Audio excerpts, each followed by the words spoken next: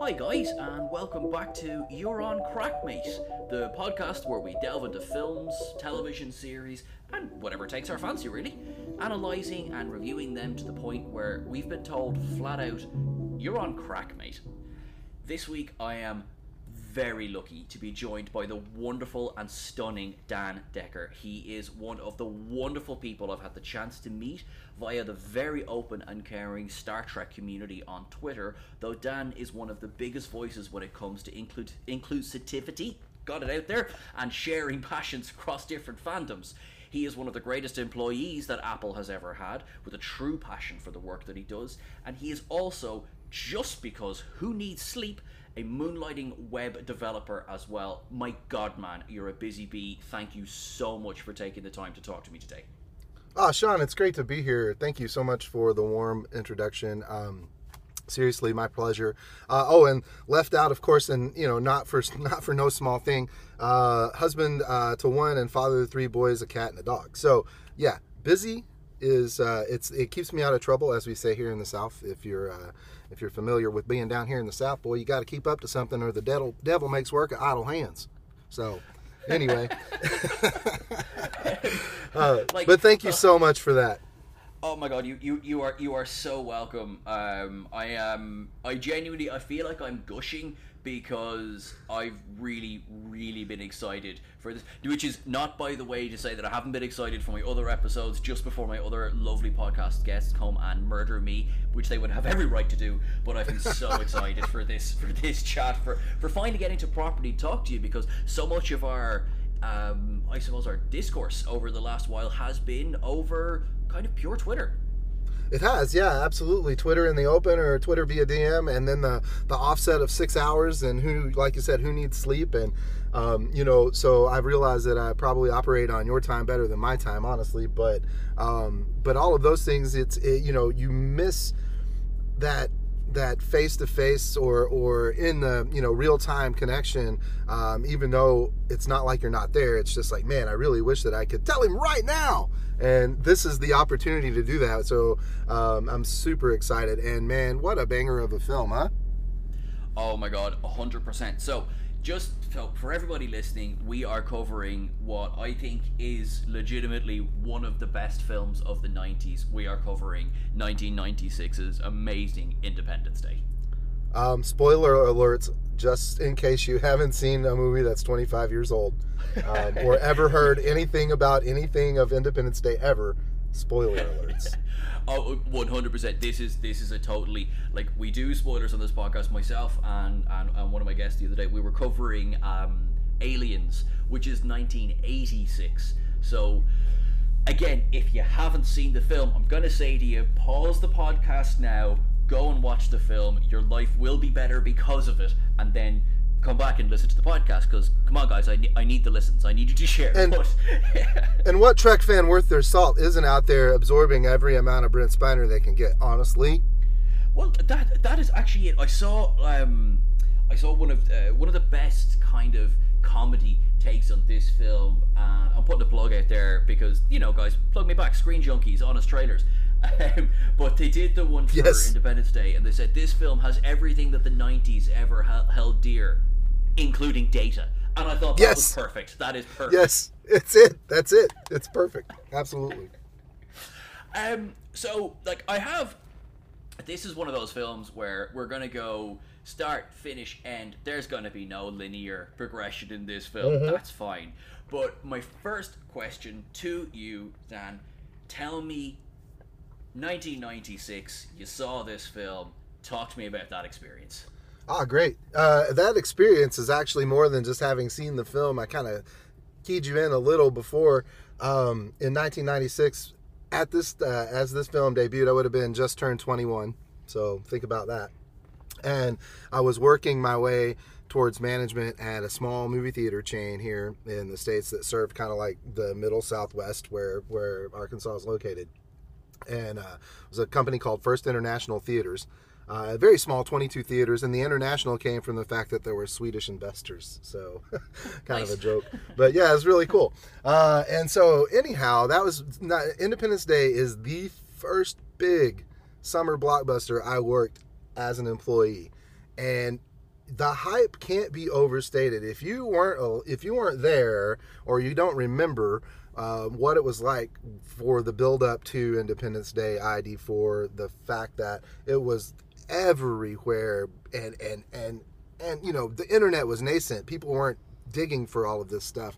But there was still incorporated marketing campaigns with the signal and stuff, some very early, quote, viral stuff, which maybe we shouldn't use these days. But anyway,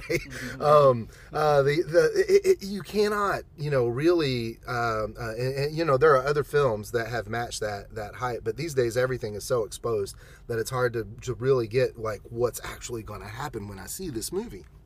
And so there's that. I shared with you, you know, one of my treasures. I still have an Independence Day, you know, large format, double sheet movie poster, you know, where it's printed on the reverse as well.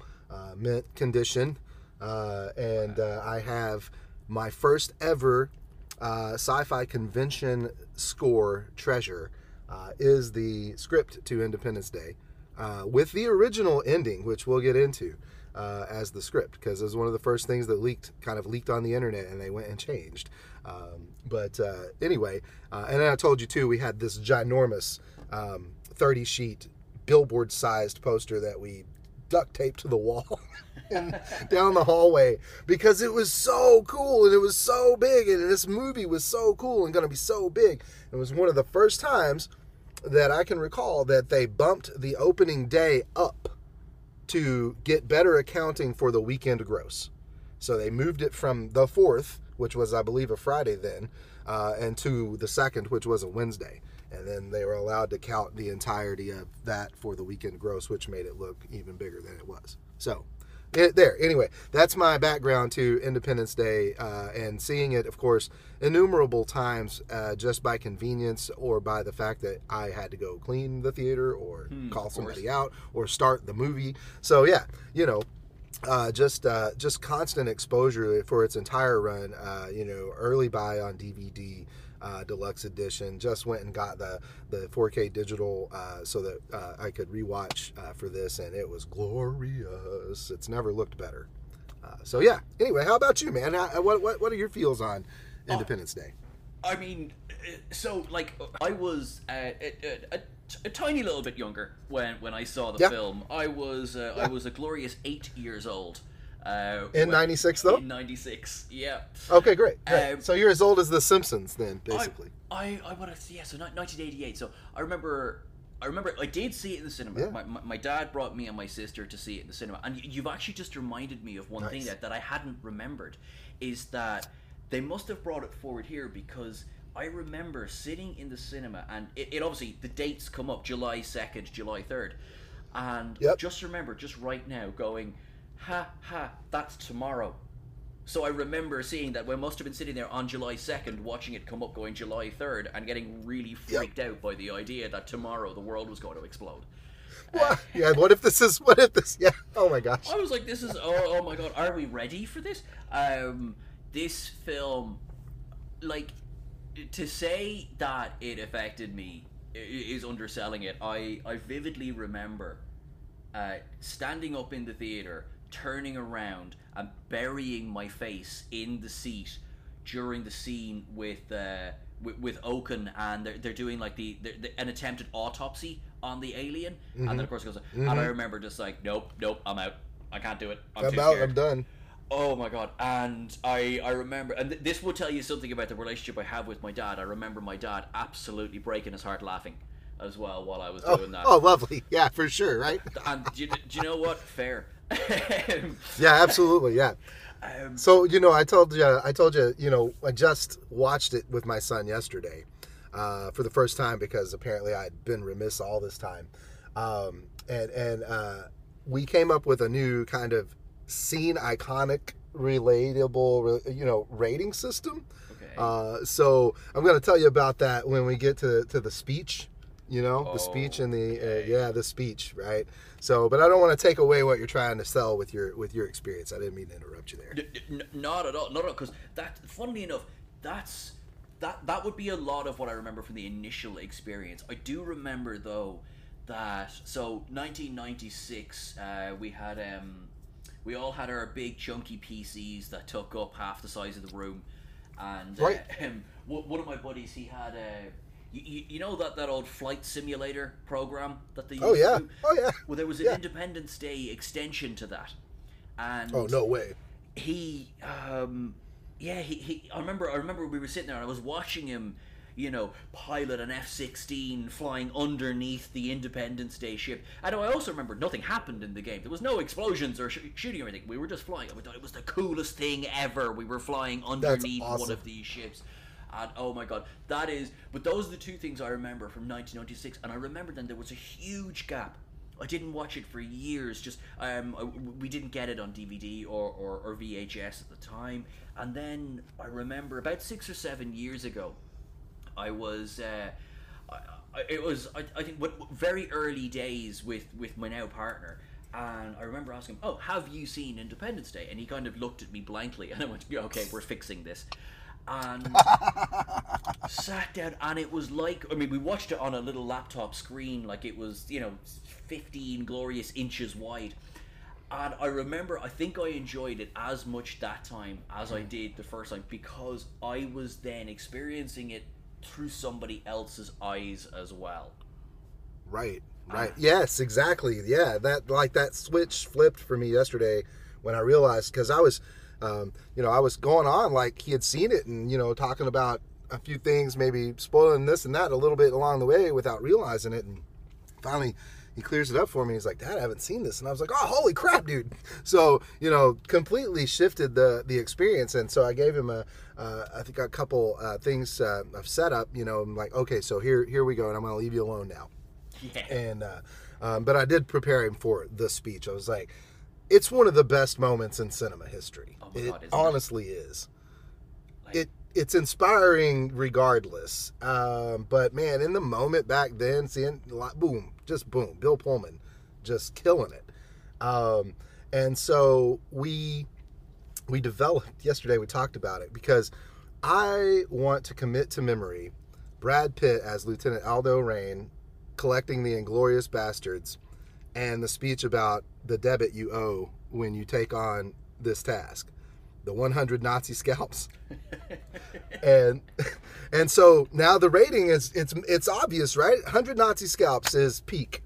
So we're given I rated it before. I was like, man, this is about a 75 Nazi scalps speech. And I had to go do something, and I missed him seeing it. And I came back, and I was like, the speech, he goes, about 85, Dad. Say 85 scalps, I think. And I was like, fair enough. So anyway, that's the iconic movie scene rating system here in the household. Since we don't tolerate Nazis, it's a fair use. I two things. First of all, I love that as a rating for movie speeches. I absolutely love that as a movie. You can adopt it for the crack pod, mate. You can. How many Nazi scalps? Okay, I'm literally writing this down. How many Nazi scalps? Okay, and if you can't answer that question, then maybe you shouldn't be a guest on this show. I like this. There we go. You've heard it here first, guys. If you cannot answer me, how many Nazi scalps is this speech worth? I mean, I'll have you back. This is not an exclusory thing, but I might say, all right, we're gonna do this another day because this is serious. There's the other thing I wanted to say as well is I love as well that you said there, like, listen, now we don't tolerate Nazis here. This is not a thing that needs to be said. I'm sorry, but I don't want to exclude any group, but Nazis, if you're listening to this podcast is not for you. You turn this off and you go listen to another podcast now. I'm not kidding. Well, maybe you can learn something if you listen to this. That's true, though. That's true, But if you're open to growth, American History X is a movie that exists. I mean, ironically, 100 Nazi scalps movie, but oh my God, that's another episode all on its own. That movie is incredible. Yeah, for sure. Bruh.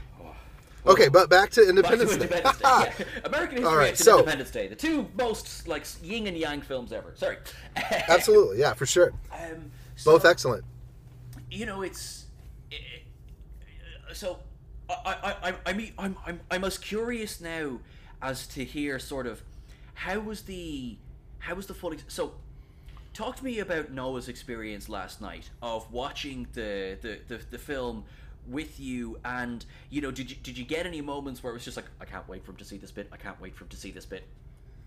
Yeah. Well, and even still, before the realization that he hadn't seen it before, it was still the anticipation of all those great moments, because we're still sharing it together, right?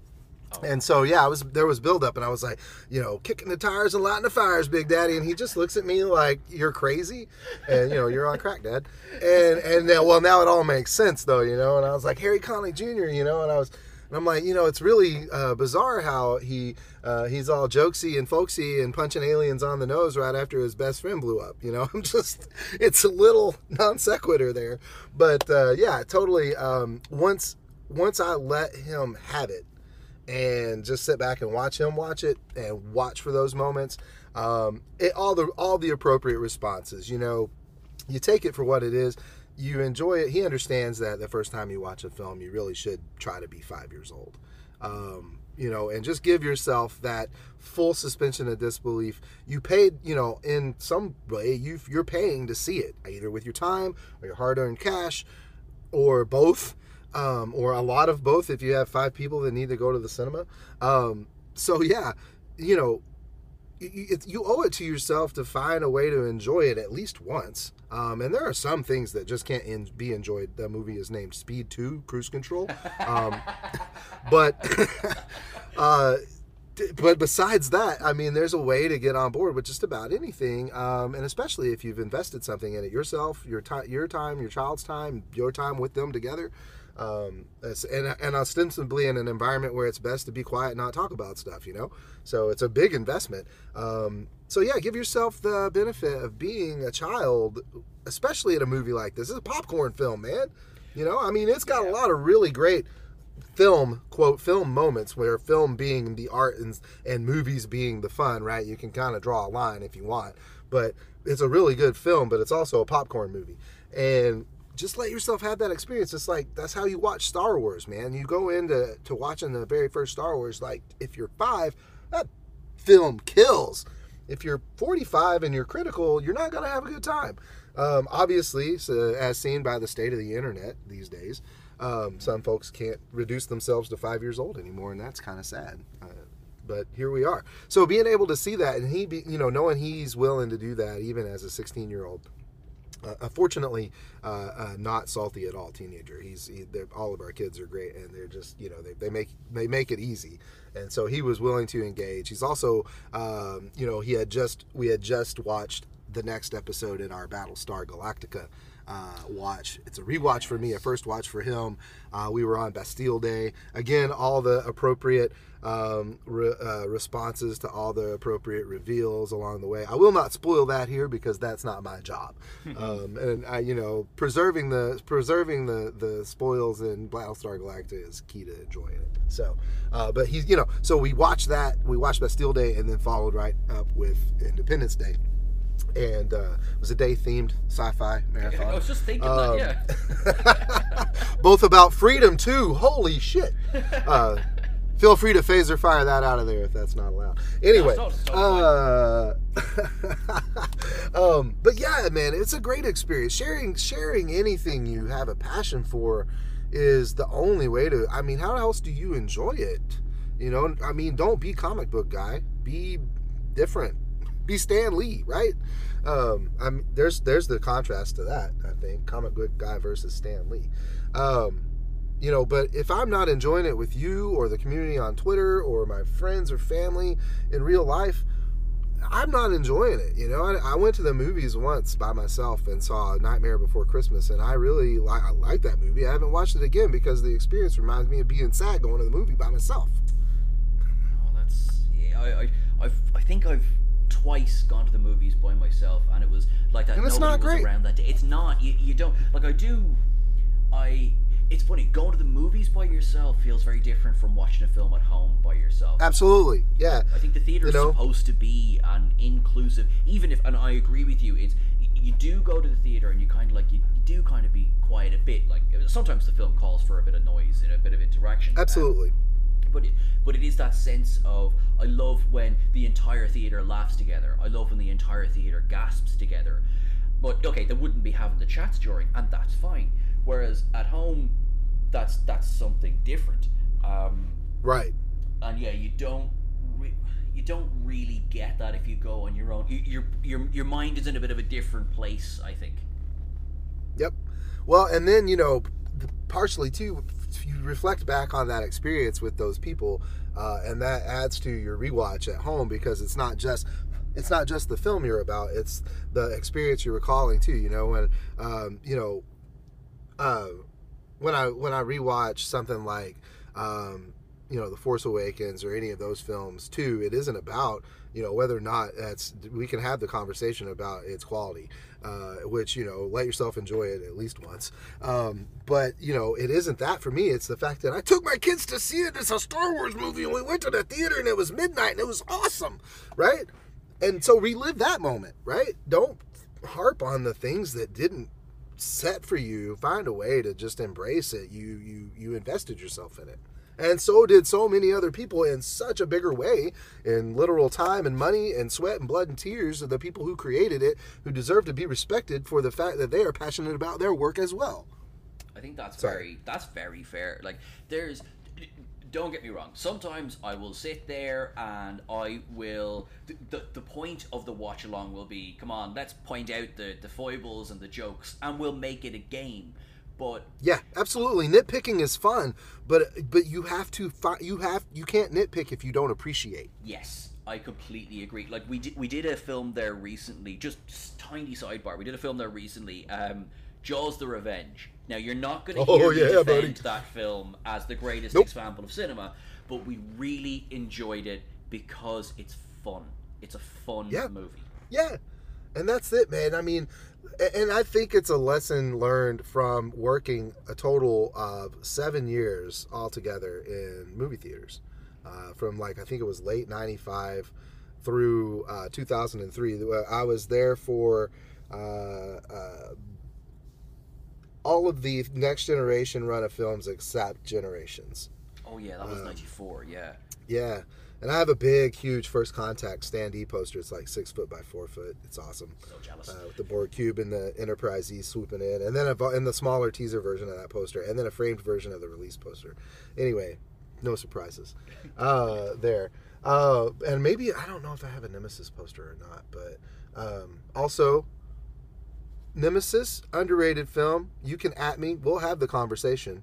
Okay? I know it gets a lot of hate. No, I agree. I agree. There's a lot to love in Nemesis. Yeah, I think it has such a, again, I'm going off topic, but I have to make this point. I think it gets such a bad rep because it's the last next gen film. I think it didn't land right, and we wanted more. Yeah, you know. Yeah, that was it. If they had done, like, can you imagine if Final Frontier was the last? I know it was originally supposed to be the last original series film. Imagine it was. Yep. I think, you know, that would have colored. Okay, right. We'll have to do another episode on this. Sorry, I could spend half an hour. We'll have to. Yeah, we got to get back to Independence Day. It's true. Yeah, I think we agree, and we can agree on that. So, but yeah, you know, that whole experience allowed me to appreciate films differently, or you're gonna have a bad time working at a movie theater, especially when you have an arrangement with the other movie theater in town that for the movies that they get, you can go watch them for free too. Oh no! You know? Really? Yeah, right. It was great. I saw, dude, from the like 95 to 2003, I saw almost everything that came out. Almost everything. Or ran it, or put it together, or tore it down, or moved it from one place to the other. A lot of involvement. You know, great stuff like The Fifth Element. I know, right? That's another topic. Don't get me started. Oh, dude. But yeah, so excuse me. But yeah, so you have to reframe how you plan to enjoy it, or you're not going to enjoy your job. And working in a movie theater is a lot of fun. It was a lot of fun when film was real. I don't know what the dynamic is now, where films are on digital and you just launch a server. That seems to, from the projectionist in me, it takes something out of it. From the I don't really give a crap when I go to the theater, it's fine. It looks awesome, right? It looks awesome. It's fine. It doesn't change it for me then. And obviously, I don't know if you know this or if you understand the impact, But my right eye is prosthetic. I only see out of my left eye, and it's got terrible vision. But the point is, I can't see in 3D. I don't have depth perception. 3D glasses don't work. So going to a 3D film is completely pointless and actually diminishes overall experience for me. Unless the modern 3D...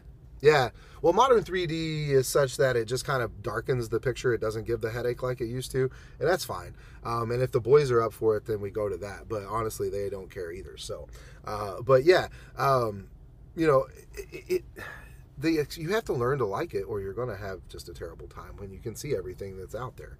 And so I often say I'm easily entertained, and that's why I'm able to have a good time again and again and again when I watch this movie, even though I can almost line for line it or paraphrase per line it, right? I know the gist of the stuff they're about to say. And I nailed a lot of them yesterday. So anyway, let's talk about this movie. So, like, I mean, it's one of the things, it's got so many set pieces. It's a film of set pieces. Like, each scene is almost iconic. From the opening, you've got the dust shaking on the surface of the moon, which I think is just such a great opening to any film ever. You've got, you know, we had this, we were watching this video the other day. I'm a sucker for, like, time-lapse videos, and we were watching one the other day. It was just, and all it was just clouds. And I was just going, like, I'm just waiting for the ship to come through at any second. Right. Because like when it comes in boiling the atmosphere. Oh my God! To this day, that is incredible. Impressive. And to speak to that impact, Independence Day is in that sweet spot. Like you mentioned, it's everything great about a '90s film in one thing. And it's in that sweet spot in the mid-90s where we were still too scared to use CGI all the time. Yes. And we used it to enhance practical effects, and holy cow, dude, it is glorious. The effects look good because they were done well, correctly, and they can't but stand up over time. That's it, and I think like I have my heart aches for practical effects and model filming, because I was born and raised on, like, the Star Trek films where, you know, that is a model of the Enterprise that's flying across the screen. We must reference the one and the only holy, the intro of the Enterprise from the motion picture. We'll take a moment of silence now, folks. And thank you. Okay, that's cool. That is what the gold standard of model filming. It is just incredible. Like, it's pure. Somebody described it once as, this is pure indulgence, and I love it. Yep. Yeah. It's short. The people say it's too long, and I say you can't trust those people. Oh yeah, no. Like, you know, give me a film with two halves. The first half can just be a pan by of that ship. Yeah, we need to see the whole thing. Scotty's inspecting his girl, man. I mean, we really need to see all of it. Anyway, exactly. Back to Independence Day. Speaking of great ships. Yeah. And, like, you have these city-sized ships, and because, you know, you have this, you know, obviously I would love to say they built a scale city-sized ship, but, you know, they had trouble holding it up. But, no, it's just... enormous. It's just, and it has that sense of being enormous as well. It doesn't look like, you know, a copied and pasted, you know, kind of, obviously we filmed this in a warehouse, and then we filmed a shot of LA, and then we posted them together. It's brilliant. It's bloody seamless. And it's so impressive for, as you say, for mid-90s, CGI was nowhere, like, if you think about the CGI that's on show in Avengers Endgame, is probably the best. It's like the biggest film of all time now, or whatever, and that's beautiful, stunning CGI effects. And I'm not going to say that Independence Day look, but they're not a million miles off each other in terms of, say, Thanos' ship and the Independence Day ships. And I think that's bloody impressive when you think 1996 to 2019. Right, giving heft to CG models was the biggest challenge, right? Because the uncanny valley is real, even if it's subconscious, and it applies to anything beyond just a human face or whatever. our conscious perceives things that are just off, and we can perceive that has no substance in a way that I think is interesting. But the model, you can feel the heft in it. You can feel that it's a physical object that took space, right? Took up space, and they had to manipulate things around that space. And it sells. And then you know, the blend is that's what the computer was gifted at the time, right? That blend in to seamlessly put the real live shot of LA with this, you know, obviously probably a 15-foot model, a big model, but you know, but to make it look 15 kilometers wide, hovering over an iconic American city, of which, interestingly, all of the ships seem to need to land over every famous American city, but only one famous foreign city in every other country. Moscow, London, Chicago, New York, LA, Houston. Really? I feel bad. It's just like, you know, when the aliens were picking this planet, you know, maybe they tagged into our communications. Our communications at the time happened to be pure American televisions. They're like, yeah, we've got to take out those Basically. cities. There's not much coming. They're obviously the worst.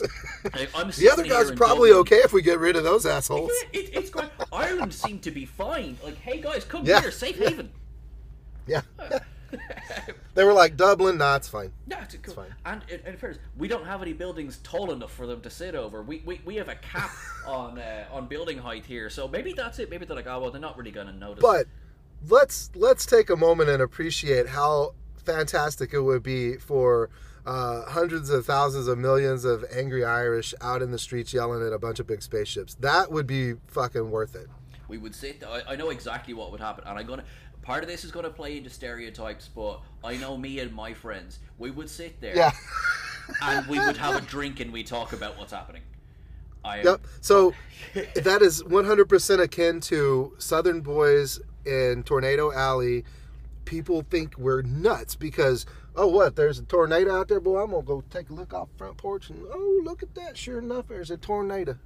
You know, we just go out and we'll talk about it. And my wife's like, she's like, don't you want to get in the hall? And I'm like, I'm tired. I'm going to sleep by the window. It's fine. You know, she's from Iowa where there were no tornadoes. I've grown up in my entire life in Arkansas, the heart of Tornado Alley. I have never lived through a tornado. I've never seen one. I've seen the aftermath. It's awful, but personally never had to worry about it. I'm, you know, probably hedging bets, but you know, at the same time, I want to see what's happening. Kind of like, I mean, the nice thing about where we are in the world is that we get, you know, rain 364 days a year, but that's about the worst of it. You know, we don't we don't get the extreme to extreme.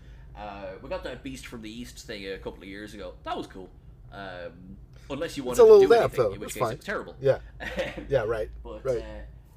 I've done it again. I've gone off topic. Sorry. This is great. Okay, so coming back to the film. I was so specifically you. So you were working in a film. I forgot, of course. Like, so you were a projectionist. So you actually physically you were screening this film for people. Right. So if you aren't familiar with traditional film and the way it was presented in theater, it was laid on its side, so it stood up on its edge, and it was wrapped around a central core, right? And so it's fanned out into this large disc, you know, it's 35 millimeters tall, right? And wrapped around that central hub. It's about a foot or so in the center, maybe, and then it's spread out from there. And every 15 minutes or so, you've seen the famous bit in Fight Club. If you've seen that, talks about the cigarette burn. That's legit. That is at every reel change, as in film reel change, where two pieces of one reel meets the other. And so when a film was delivered, it would be in so many reels in so many cans, and of course, however long it was, the more reels.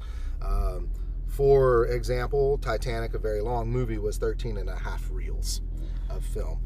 And a reel of film is 2,000 feet. So Titanic was 5,280 feet into 26,000. Yeah, so 5 miles long? Something like that. Oh my Long God. film. Yeah. very long film, and I carried it like there was a way you could manipulate it and carry it in. So anyway, it ran from the center and through a mechanism that controlled the speed, and then through some pulleys that that added up to keep the tension, and then it routed through the projector itself, which was a series of gears and spacings, and it was all gated, and there was a piece called the intermittent that intermittently moved, and that's what pulled film through at 24 frames per second, and so on. And I could thread it in the dark with my eyes closed, and I could still do it today. I guarantee you, if you put me in front of a projector with a piece of film, it's just so much muscle memory. And anyway, you clamped it all through, and then routed it back to an empty platter. And then it, fed through a separate speed control mechanism as it went back onto an empty platter, and it would then wind back around the center of that and ready itself for the next play. And of course, all that had to work great for the film to stay on track, and sometimes it didn't. I can tell you a story offline about fixing a bad film break one time. But so yeah, literally physically handling this movie and presenting it to hundreds of people at a time so that they can enjoy it several times a day through its entire run. So yeah, real hands-on experience with it. Selling them popcorn, telling them to get their feet down off the seats. Wet behind the ears, 21 years old, just allowed to drink for the first time. Not having, not the first time I had drunk, but of course, yeah. allowed to. Well, that's the only the age here is 18, and I can tell you that when I turned 18, I did go to a bar, and I remember looking over at somebody and going, "Haha, that's not how you do that." Yeah, right, exactly. Yeah, rookie. Yeah, exactly. I've had too much. How old are you? Shush. Shush. But that's amazing because, like, kind of more so than maybe a lot of people that I've spoken to in my life, like, you have this experience of the nuts and bolts of the film. So like, I'm sitting there in the theater and I'm watching this incredible ship come out of the sky. I'm watching, the characters interact. Will Smith do his quips. I'm watching Jeff Goldblum be Jeff Goldblum, and right. You're responsible basically for making sure that happens the way that it's meant to. Was there? Sure. So like, did you see the film before projecting it, or did you do both? Was it both at the same time for your first experience? So it was. That's a great question, a great experience too. The expectation was the projectionist who built the film would have to preview the film before presentation the next day. So we would get the film the day before release and prepare it that evening. And so what you would do is there was a special table, build-up table is what it was called, and you worked with a splicer, like a razor blade splicer, and splicing tape. And the good tape was marked such that it didn't block any of the film. Bad tape was opaque. But and I can, if you haven't ever seen a piece of film, I'll describe it to you momentarily. Movie film is interesting. And so you would take it reel by reel and hopefully get it in the right order, and hopefully they sent it in the right order and it was marked appropriately. And you had a footer and a header and a footer, or a head and a tail, and you would build up your trailer reel first, your previews, right? Because they used to come after the film. That's why they're called trailers, by the way. It's old words die hard. I did not know there that. You go. That is there you go. That's like how all the credits used to become before the open of the film. But the trailers were at the end, and I guess they figured, wait, that's dumb, people leave. So, but then, they had newsreels ahead of films then, though. So, it's just part of it. But you would put the trailer reel together. Some of it was programmed. Some of it was up to you as the projectionist to understand what should go with an appropriate film. Certain House of Mouse was pretty particular about what they wanted with their films. I would imagine so, yeah. But yeah. So you build that up, and then you would start, with reel one, and you would you would generally leave a frame of film on the header and the tail, so that you could verify matchup. you put because there's 24 frames per second. There's a lot of pictures that look alike. And so that's why the film is super long. And then you just made it together, right? And you would have to watch where you cut the film so that you didn't cut in the middle. And you mind the frame line. Sometimes it's hard to find. And then so if you didn't, you would have it pop out a frame during the middle, and then, it would show like halfway up the thing. And the projectionist would have to come and adjust the framing knob and then mark it so that we could, we put a little thing in the tape mark on the reel as it came back to the platter, and then that way we could go back and tear it down and make the cut better. And then, so build up all that, usually about 6 reels per film. And then we would preview it to make sure that we had done a good job. Several films per Thursday, as it usually was. We would get pretty much the whole store together, and then of course, subversively allow in our friends that we weren't supposed to, and have a pretty good time watching movies before they were released. Any big film that Phantom Menace saw before a lot of people. Not everybody, but a whole lot of people. I was there for Phantom Menace. I ran every Star Wars movie film except for Sith, Revenge of the Sith. I ran up to the recent sequels. Oh, of course, yeah. So I touched it, yeah. And I have some Star Wars memorabilia posters from my time there too, of course. That's my, hey, you can love both. I can have all this. I don't understand why we gotta pick and choose, man. Nah, this is. I love all my children. You give me some sort of ship flying through space, I'm probably gonna love it. Also, I don't know if you've seen yet, but there is a, even with this, even though it's the big bad, there is a moment in every ship-themed film where it's, she's so pretty, Like. And I mean, you got it with this even. If they've seen the film, they stand out. They're incredible. I mean, Starship Prawn is real, bro. Yes, it is. Oh my God, yes. I don't feel bad about it, I mean, it's less awkward to say Starship porn than it is to admit that, Jessica Rabbit is actually hot. Yeah, I know, right? Yeah, like what's... I mean, I was like, am I allowed to... That feels awkward. It's like, oh, no.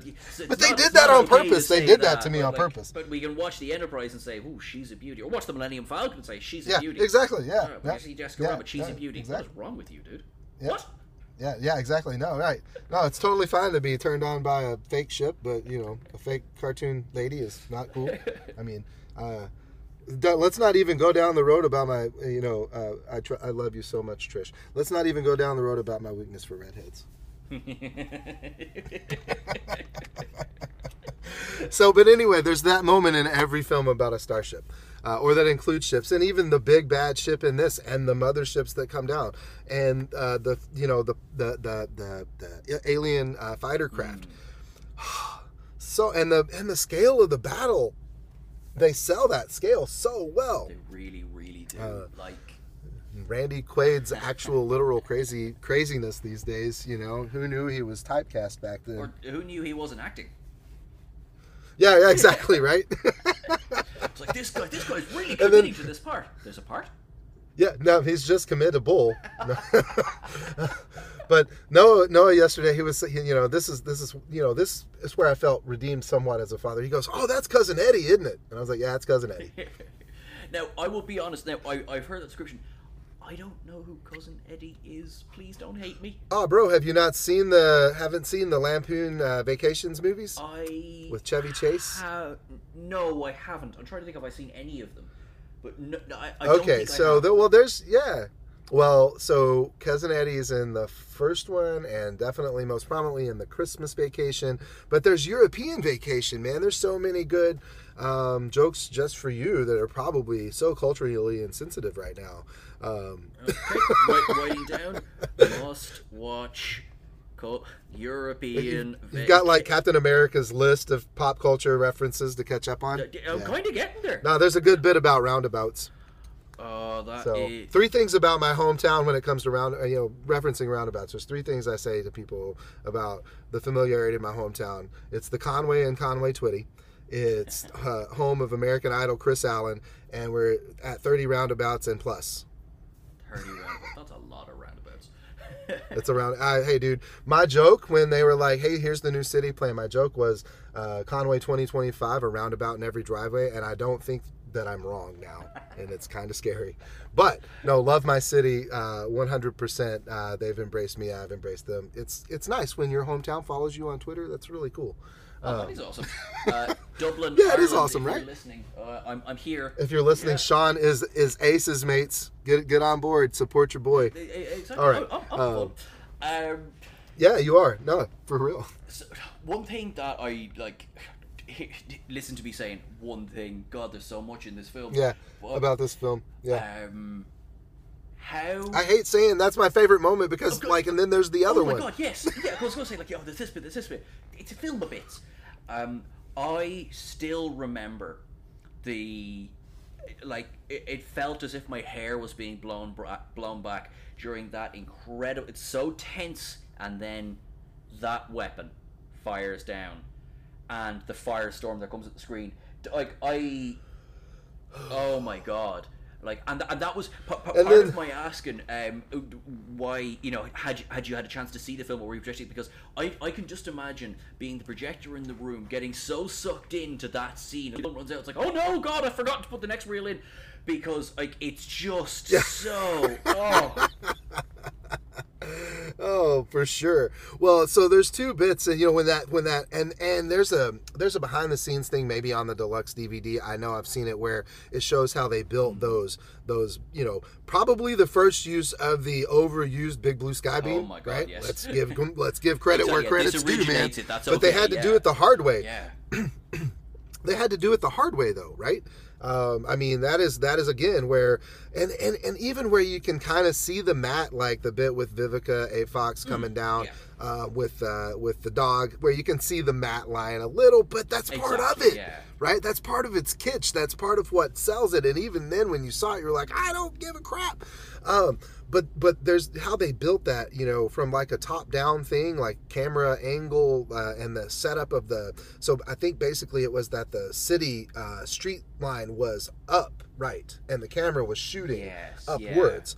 And then everything blew down towards the camera with gravity assist, right? And that's how they get that billowing thing. And, we have, I call him these days Evil Begley Jr. because of his bit in Star Trek Voyager. And and then, Harvey Fierstein, not to be confused with Harvey Weinstein.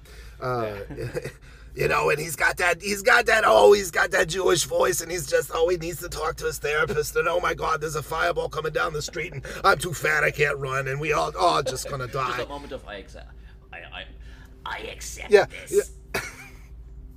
Yeah, exactly. Oh, my mother, my mother was right, I'm such a failure. It is stereotypical, but I often say, and even the good versus bad stereotypes they are for a reason, but you don't go with them, right? Too, and I'm just looking here and getting distracted as I go down the cast list. As I was really proud of myself the other day as I was getting hyped for this movie. I was telling Noah or maybe Trish, my wife, I was telling her, I was like, it's got Will Smith, you got Bill Pullman, you got Harry Connick Jr., Mary McDonnell, Judd Hirsch, Randy Quaid, and then Vivica A. Fox, and I was still able to I can't probably name their characters, but the cast list, and I was, Brent Spiner, and so on and so on and so on, and I was like, holy cow, this thing is loaded with talent, and especially, you've got Will Smith, and as you said, Jeff Goldblum just being 90s. They're just existing as the 90s right there. I mean, and he's got that meter, and that almost that curt dictation that he does. If I'm sure he has, but Jeff Goldblum needs to do books on tape. Like, I'm sure. Yeah, it would. I mean, I would listen through the diction, just because, And then I have to go back. I went to a happy place there for a second where I was just hearing Jeff Goldblum in my head. But you're dead right. Yeah. Hey, I'm cis hetero, and that picture of him stretched out itself. Oh my God, I don't care. Lord! Like, do you know they made a pop vinyl of that? Because that's. Oh yeah, it's the best. Incredible. So, But yeah, I mean, he's got so many good lines. What fat lady? I don't hear any fat lady. I mean, come on, you know. Just and that complete realization that we're not cooked yet. There's a chance because we just broke free, you know, and you're like, yeah, we did, and Will picks up. He's ready to go, but the setup to that, you think they have any idea what about to happen to him? No. It's so good. Fun. Like I never. Like, I was gonna say, I never would have thought before this film. I don't remember much of my thoughts before this film, but I wouldn't have thought Jeff Goldblum and Will Smith would make such a fantastic double act, and it's a crime they haven't been together since. Because I think they work so well together. Well, I mean, were they ever have made a sequel, it would have been a shame were Will Smith not to return for such a sequel and therefore miss his chance to interact again with Jeff Goldblum. So glad that they didn't do that. Me too. I think, we're still waiting for Independence Day 2, and that's okay. As long as... it's a darn shame. Yeah. Moving very swiftly along from that one. Oh my God. Disappointment. Resurgence. But, for sure though. Like that, so I mean the city destruction scenes, obviously this film is so well remembered for its scale, its its action, but it's got so many well developed, well acted, well written characters, which you don't always get in an action film. No, you don't. And they're even at 2 hours 25 minutes, it never plods. True. Right? It's always moving forward. They're not really taking any shortcuts, but they're setting you up. And you think about it. I mean, even to the point, and some of this I can't believe I haven't seen it before, but you just watch with a fresh set of eyes, or one in my case, as often as you can. It's like the rejection from NASA that he gets, and he's like, man, I'm never going into space, and he goes into space to save the freaking day, and that connective tissue just developed for me yesterday when I was watching it, and I was like, oh wow, look at that. I mean, they set that up, and that's deep character stuff, and they don't really, and the reason that it isn't so is because they don't hammer you with it later, right? They leave it there for you to kind of put it together for yourself, but they're not beating you over the head with, look, now he's getting to go to space. Remember when he couldn't? And I think that's why it feels like an earned moment. And he doesn't even really light back to it. He's just there to be a pilot and go fight. Like, that's what's his job, And this is, I suppose, this would be kind of relatively early Will Smith. I know Will Smith was obviously going from the 80s, but this for me still feels... Actually... Was this his first big film? First big film. The first film that I saw Will Smith in, and if you haven't seen it, you should correct that, is a film called 6 Degrees of Separation, where, the game comes from, by the way. Or that concept of it is explained. And if you haven't seen him in that, you are missing out on some, definitive best. I mean, that moment where he... in the moment from Fresh Prince where he kind of gets caught up about his dad, oh my right? God, yeah. An entire film of that level of Will Smith. I couldn't do it in a dramatic role. Of course, I would watch it. Yeah. But, I mean, that one scene in Fresh Prince is just like, do they give Oscars for TV? Could we do that? Could we give this guy an Oscar for TV? Yeah, right. We're gonna skip the Emmys altogether. But 6 Degrees of Separation. If you're a filmy, go watch it. So, especially if you have any. Even if you don't have love for Will Smith, go allow that to redeem his character for you. This was everybody raising their eyebrow at okay, is he cut for this? Because Fresh Prince had probably just ended, maybe 94, was it? It wasn't long, and this is 96, so he hadn't had a chance to do a lot in between. But 6 Degrees is before the Fresh Prince, or around the same time. Okay, because I think I've heard. But that's it. I've heard the film. I know nothing about it. I don't know when it's from. So okay. You'll come to appreciate this. A bottle of water. Okay. Alrighty. And anyone who's seen it knows what I'm talking about. Adding this to my notepad. A bottle of. Yeah. You're water. welcome. I am running out of paper, and I am loving it. Because so the reason I was thinking about this is early Will Smith is because they're sometimes when you get obviously really really established actors in a big film, there's those moments of, hey, Hey, you see this guy? Hey, he's on the screen now. And there's none of that with Will Smith. How early Will Smith is this? He didn't do a song to sell it. Although, and then the next year we got Men in Black. That says Men in Black is not one of the greatest songs of the 90s. Because, oh my god. Oh, I will fight anyone who says Wild Wild West was a bad film. I will not say that is a bad film. I will say I haven't seen it since. I will say I'm glad he did it, but the poor man turned down The Matrix to do it. So I don't know. That is a fair criticism. A world that could have been. It was a fun movie, though. I know, yeah. Hey, though, Keanu turned out to be a right good dude. So God, he's the nicest guy in Hollywood. Okay, I've gone slightly off, but yeah, just any excuse where I can get to say Keanu's a really nice guy, I'm saying it. Keanu's a really nice guy. Keanu, please come on the podcast. Sure. Also, I feel really bad because there was a lot of riffing on poor Keanu in the Dracula episodes. I'm sorry, Keanu.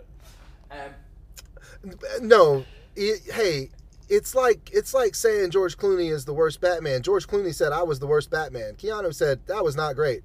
It's okay. You did not criticize the man. You criticized the performance. Exactly. And that's all that matters. That's all that matters. You know, the work is the work. As we say at my job, when feedback is you must be open to feedback, but it must also always only be about the work. Ooh, I like this.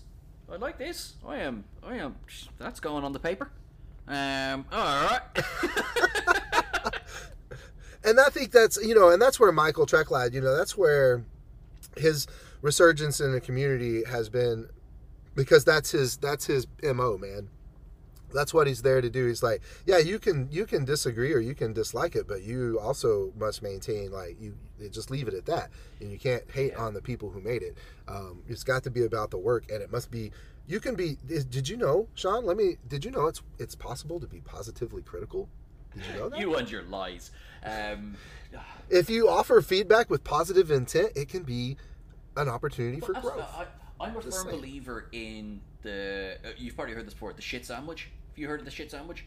Yeah, exactly. Yeah, of course. Like, if you have a criticism or something, I mean, it's not to say that the criticism is invalid, but try and see the whole picture. If, to be honest with you, I don't really have much examples from this film where I would change anything or where I don't like it. But let's say I thought Will Smith was not great in this film. That's not what I feel. But let's say that I'll say, okay, listen, in this scene, I thought maybe this wasn't great, but you were amazing here and you were amazing there. Start with a positive, end with a positive, and if you have something that is critical or something to say, and have a point, so too often you'll see now. Okay, I'll call myself out. Independence Day resurgence. Did I love it? No, I most certainly did not. Do I think there are good stuff in it? Yes. There are bits that are fun. Hey. It's like Pacific Rim Uprising. Is it a fun movie? Yes. Is it a good sequel? No. There you go. Exactly. That's fair. It's diminished by its connection to something it can't live up to. Because holy cow, Pacific Rim is such a fun movie. Oh, giant fighting robots. Oh, monsters. Rock'em sock'em monsters. Okay. I love it. Yeah, I mean, and I love how much so much of Independence Day is space fight pew pew, and that's great. But that's not all that it is, right? Yeah. And it's that in an appropriate ways. There's again now, because we're in full spoilers, but in this film that has cities being blown up, and you've got F-16s, F-14s, and you've got this and this and this. I have to Mara, the first lady. That scene broke me in '96, and it broke me in 2020. Yeah. No, there's and shout out to Mary McDonnell. Talk about some crushes. Anyway, she and again, her as President Rosalind in Battlestar Galactica is a performance for the ages. But even here, she's just so understated because her presence in the scene could easily overwhelm anyone else, and she just reserves herself, and it sells so well. Yeah, but it's a tender moment, and that's, I mean, I am no filmmaker, but if I were, if you have a big action film, you've got to intercut it with an earned, tender moment. This married couple finally sees each other, they've been trying to get back to each other. It's one of the threads of the film, and the time they see each other it's the last few hours they get together. It's absolutely heartbreaking because we care about them. Yep. Exactly.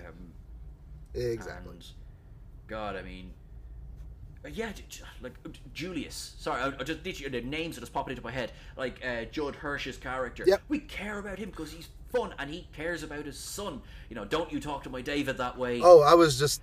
Boy, that was just what I was about to say. Don't you talk to my son David like that. Oh, you wouldn't be here if it wasn't for my boy David. Or Daniel. David. Is it David? It's David. I'm Daniel. No, I'll be honest, I have it written down. Yeah. You wouldn't be here if it wasn't for me either. But like that's No, but and as a dad, you know, that movie landed differently, or that line landed differently. Yeah. You 100%. Oh no. We're gonna settle this right now. You're not talking to my son like that because you wouldn't be here if it wasn't for my boy, right? You're all alive because he said smart things to you. So shut up. I'm getting chills even thinking about this. The truth of the matter is that when we finish recording and we say our goodbyes and everything, I'm watching this again. Like that's. Yeah, I know, right? You got pumped again. It's got built up. I hope anyone who's listening would want to watch it again. That is like genuine. I couldn't agree more. I hope that our excitement over this film is, you know, building up. You know, somebody who maybe hasn't seen it in a while, or somebody has seen it last night. It's a film that stands up. I mean, here, what is it? 24 years old now, and yeah, and it still sells. It still sells. As we've said, I feel the effects hold up very, very well. I feel, you know, and even the American exceptionalism is toned down to an acceptable level. It's not like super over patriotic, definitely compared to the state of today. But it is American centric, but it's just not like beat your head over with American imagery other than our warplanes. Yeah, do you know what? I get that. I mean, and you know, as a non-American watching this film, I didn't feel, with the exception of one moment in the film, which I'll come back to now in a second, I didn't feel like I was watching the entire thing with the Stars and Stripes being walloped over my head. It doesn't come across that way. It comes across as a human film. Does it base most of the action in America? Mm-hmm. Yes, it does. Does it say that only America can save the world? No, it doesn't. It feels like it's a community film. It does not. Now, there is one moment. So, yeah. I think we've nicely segued into the greatest speech in film history. And there is that. Okay, we'll talk about the speech first, and then I'll talk about that one moment where, I mean, the 900 million foot Stars and Stripes were there on show, but Bill Pullman doing that speech. Oh my giddy ass. It's incredible. Yeah, it's incredible. So well delivered. Yeah, we will not go quietly into that night. We will not give in without a fight. I can imagine theater crowds everywhere going, yes! Yes! Woo! Yeah, boo! I mean, it was real, dude. Actual righteous applause in the theater was a thing that happened. You could hear that line from the lobby every time. You knew that it had been delivered, and I don't care if it was packed or not. It landed 100% of the time, and it still does. It's solid performance, solid scripting. Like if they did, say, often they do screenings of films and everything. So if today they did screenings of that is something where I would love to. I would love just everyone to just burst into applause, because I feel that there's no person who enjoys this film that doesn't look at that scene and goes, "Oh man, I wish that was my president." Yeah, you want president. Yeah, like he's just like, you're gonna warm us up. You're gonna get us where we need to go. And the greatest film extra of all time comes in just at the end of that speech, and it's that one airman, and he does a salute that I swear could probably punch its way through the screen. It's that energetic, and that is the one scene where I'm like, you know what? I'm with you, mate. I'm with you. Rabbit starts. Yeah. Can I fly? Somebody teach me real quick. I've done Flight Simulator. Yeah, exactly. And it takes bloody ages to get across that ship in Flight Simulator. Oh, it's hilarious. Now, I'm looking at the time, so I'm going to kind of start bringing this somewhat to a close because I mean, I could sit here for Gotta another, land this, yeah. you know. They had to land the plane at the end. I mean, they did land, you know, Will and Jeff. They had to land the spacecraft at the end. The fat lady does eventually sing, "That is not a body shame." I am so sorry. That is grand. I mean, any body shape is welcome here as long as they can sing. If you can't sing, get off my podcast. As we've proven a couple of times over the last couple of days, there's a lot of people out there of all shapes and sizes who've got pipes. There really is. You know, if you haven't seen the Karaoke Challenge or the Enterprise Theme Challenge, you know, you should look it up. There's a lot of people out there. There's a lot of and just to double down on something earlier as well, there's a lot of very warm and positive people out there as well, because one of the scariest things in the world can be, you know, showing your talent in public, or, you know, trying to sing in public. And oh my god, like I am happily and comfortably able to say I'm not much of a singer. That's fine. But I mean, based on the feedback I was getting, I feel like I'm going to go to the concert hall right now and I'm going to start selling tickets. You know, it's... Yeah, no, it's a good pump. Yeah, get you up and going for sure. Actually, unintentional but nice segue. We have our concert hall here. We have where the orchestras play, for example. A couple of years ago, they hosted a sci-fi film night. So we had our national broadcaster is called RTE, Radio Telefí Sheridan. Bit of Irishness for you there.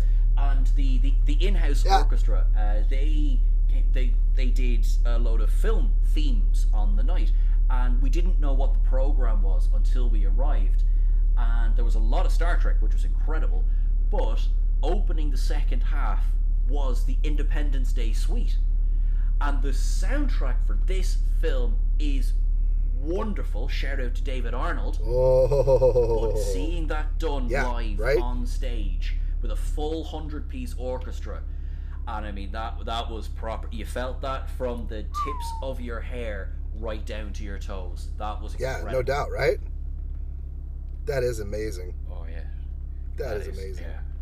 I would. Oh, this score, you know, you can still hear it just playing in the background. Because it's one of those things where the theme.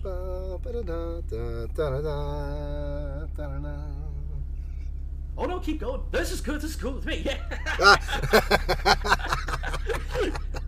It's and when it was it was playing over the end credits yesterday, and I was like, oh yeah, that's so good. Now, okay, so coming toward the end now. So I suppose this is kind of final thoughts section, but also, so you were there opening day and before, and you're there today. Mm-hmm. What is it about this film that, you know, if you had to give a summary almost, that why is it as good as it is? What stands with you 24 years later, and why do you feel people should watch this film? Oh, it's very judicious with its time and the way it tells you the story. It has moments that are dated, and it has moments where you're like, okay, well, I'm just going to accept that you think that's real. Like when he puts the little triangulator thing on his car and he's like, I can find her because she has a mobile phone that's listed in the phone book that's on my CD-ROM. That's never a thing that was true. I'm very glad to hear that. But, you know, if you watch any good 90s film, Power Books save the world all the time. So that's believable. But, and one thing that was skipped over, and a lot of people are like, well, how did they, be able to upload a virus that's lame? No, what you're missing is, and there's like a deleted scene or something that puts it together, but you can connect the dots for yourself. We've been backwards engineering their technology since the Roswell incident, and so by nature of extension, our technology is already compatible with theirs because it is theirs. And so, yeah, we can upload a virus and blow up their ship. It's fine. So, anyway, but, that level of excitement, that time in my life, being that age, things that were going on then, was advancing towards, becoming a manager in that theater company and moving to another part of the state and opening a brand new theater with the best brand new German engineered projectors. They ran whisper quiet. It sounded like a cat purring. They were amazing. And I got to help do things with that theater that, you don't always get to do, like install the seats. And I drove my car into the lobby before the walls were up, right? And I wrote my name on the insulation inside the walls, and things that just, are still there to this day, right? And so that all stemmed from the excitement and the passion to be a movie theater employee and take it to the, store manager level. I ran 2 movie theaters in my time in that, including the one that I started at. Full circle, came back to the one I started at and took it over here in my hometown. So all of that came from the excitement and the amp that movies like Independence Day represent. And then this is just such a good movie. We talked about all through this how it's the mating of practical effects and the CGI and the commitment to doing it well. The model work through the valley between Will and the alien fighter is just incredible and well paced. The geography is good. You know where you are. You understand what he's trying to do. You believe that that this is the outcome. And it just if you love fun popcorn sci-fi, in the spirit of just having a good time. I'm talking like movies like Fly the Navigator, The Explorers, those movies that are just so much good fun when you're a kid. Take it and watch it like you're 5 or 8. Go be 8 again, Sean, and just absorb this movie like you did when you were young. And when I saw E.T., I was 7 years old in the theater, and just the awe and wonder that still comes with that today. It's give that gift to yourself. God, that is like the most glowing recommendation of just film in general, but also especially this film ever. And it's just, I think, such the best advice. We, as you said, sometimes we go in and we forget that we're here just to enjoy ourselves. We watch movies because we like movies. Is every movie perfect? Yeah. Of course it isn't, but if they were, they'd be boring.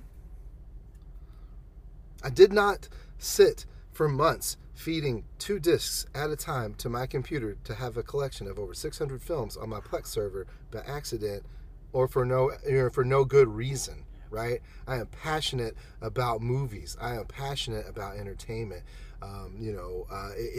It's and it stems from this time in the theater, but led up to it too. I've enjoyed every.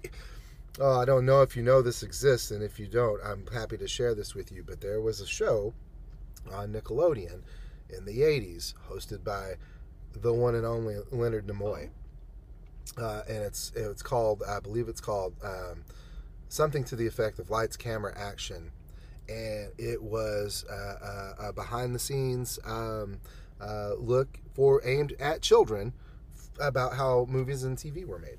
No way. I had not heard of that. Yeah, Google it right now. Going on the paper. You're at a computer, mate. Google it. Yeah. But and so obviously that led to a interest in, and then just, how did they make Star Wars? How does that work? But the closest I ever got was being able to watch cool movies a little bit before everybody else. So I never got any and I got a lot of cool memorabilia that I still have. I have a ginormous 4 foot by 8 foot vinyl banner of the Lost in Space movie from 96. Yeah. 96 was a good movie for sci-fi and stuff. Oh wait, no, that was 97. That was 97. Okay. Anyway, that was a cool film. The CGI does not hold up in that, but it is still a good film. Still a lot of fun to watch. Dan, thank you so much. Thank you so much for giving me your time. Oh man, I know. I'm sad it's over. Well, I mean, this will most certainly not be the last time we're speaking on podcast. Oh, Sean, this will be the one and only podcast we're ever on together. Fair. Look, I mean, that's grand. I appreciate your time this morning. Never. That's you only get one shot at Dan Decker. Oh my God, is that true? Oh, no. You can totally edit that out. No, it's oh no. We gotta keep going. No, that is not true, and I'm sorry. I gotta let my ego out a little every now and then. especially with all the love and encouragement and commitment from everyone on Twitter. It's hard to keep yourself in check. So it's good to be humbled every now and then. I certainly feel humbled this morning. I know. I've really enjoyed this. Thank you. Thank you so much. Thank you for sharing some of those stories as well. I mean, it was educational as well as fun and enjoyable talk. Like there's so much I appreciate know that about, like the actual mechanics of film. Now, for anyone who is currently working, say in a theater or something, I would love to talk about how it, the modern day, if you like, presentation of films happens. Yeah, me too. But that was really interesting. Thank you. And that is the end of our episode this week, guys. Thank you so much for joining us. Whether you think we're mad for what we've said, think we're stunning and wonderful, or frankly, think we're on crack, let us know. You can find Dan on Twitter at the handle @DanDecker, DanDeckr, and you can follow his fantastic podcast, Bad Choices and Bourbon, on Twitter as well, @BourbonBad. I'll put the link to both of those in the description for this episode. Please consider following both of our podcasts on Spotify, Apple Podcasts, or the podcast catcher of your choice. If you want to get in touch, please fire an email over to us on youroncrackmate@gmail.com. You can find us on Facebook and Instagram and Twitter, all at youroncrackmate. Please rate and review if you can. Every word goes a long way. If you enjoyed this podcast, please consider becoming a patron over on Patreon. For the same price as a coffee a month, you can get exclusive access to episodes before they air, along with creative input on the episodes we produce. We'll be back next week for another episode of You're on Crackmate. In the meantime, I've been Sean, and you've been awesome.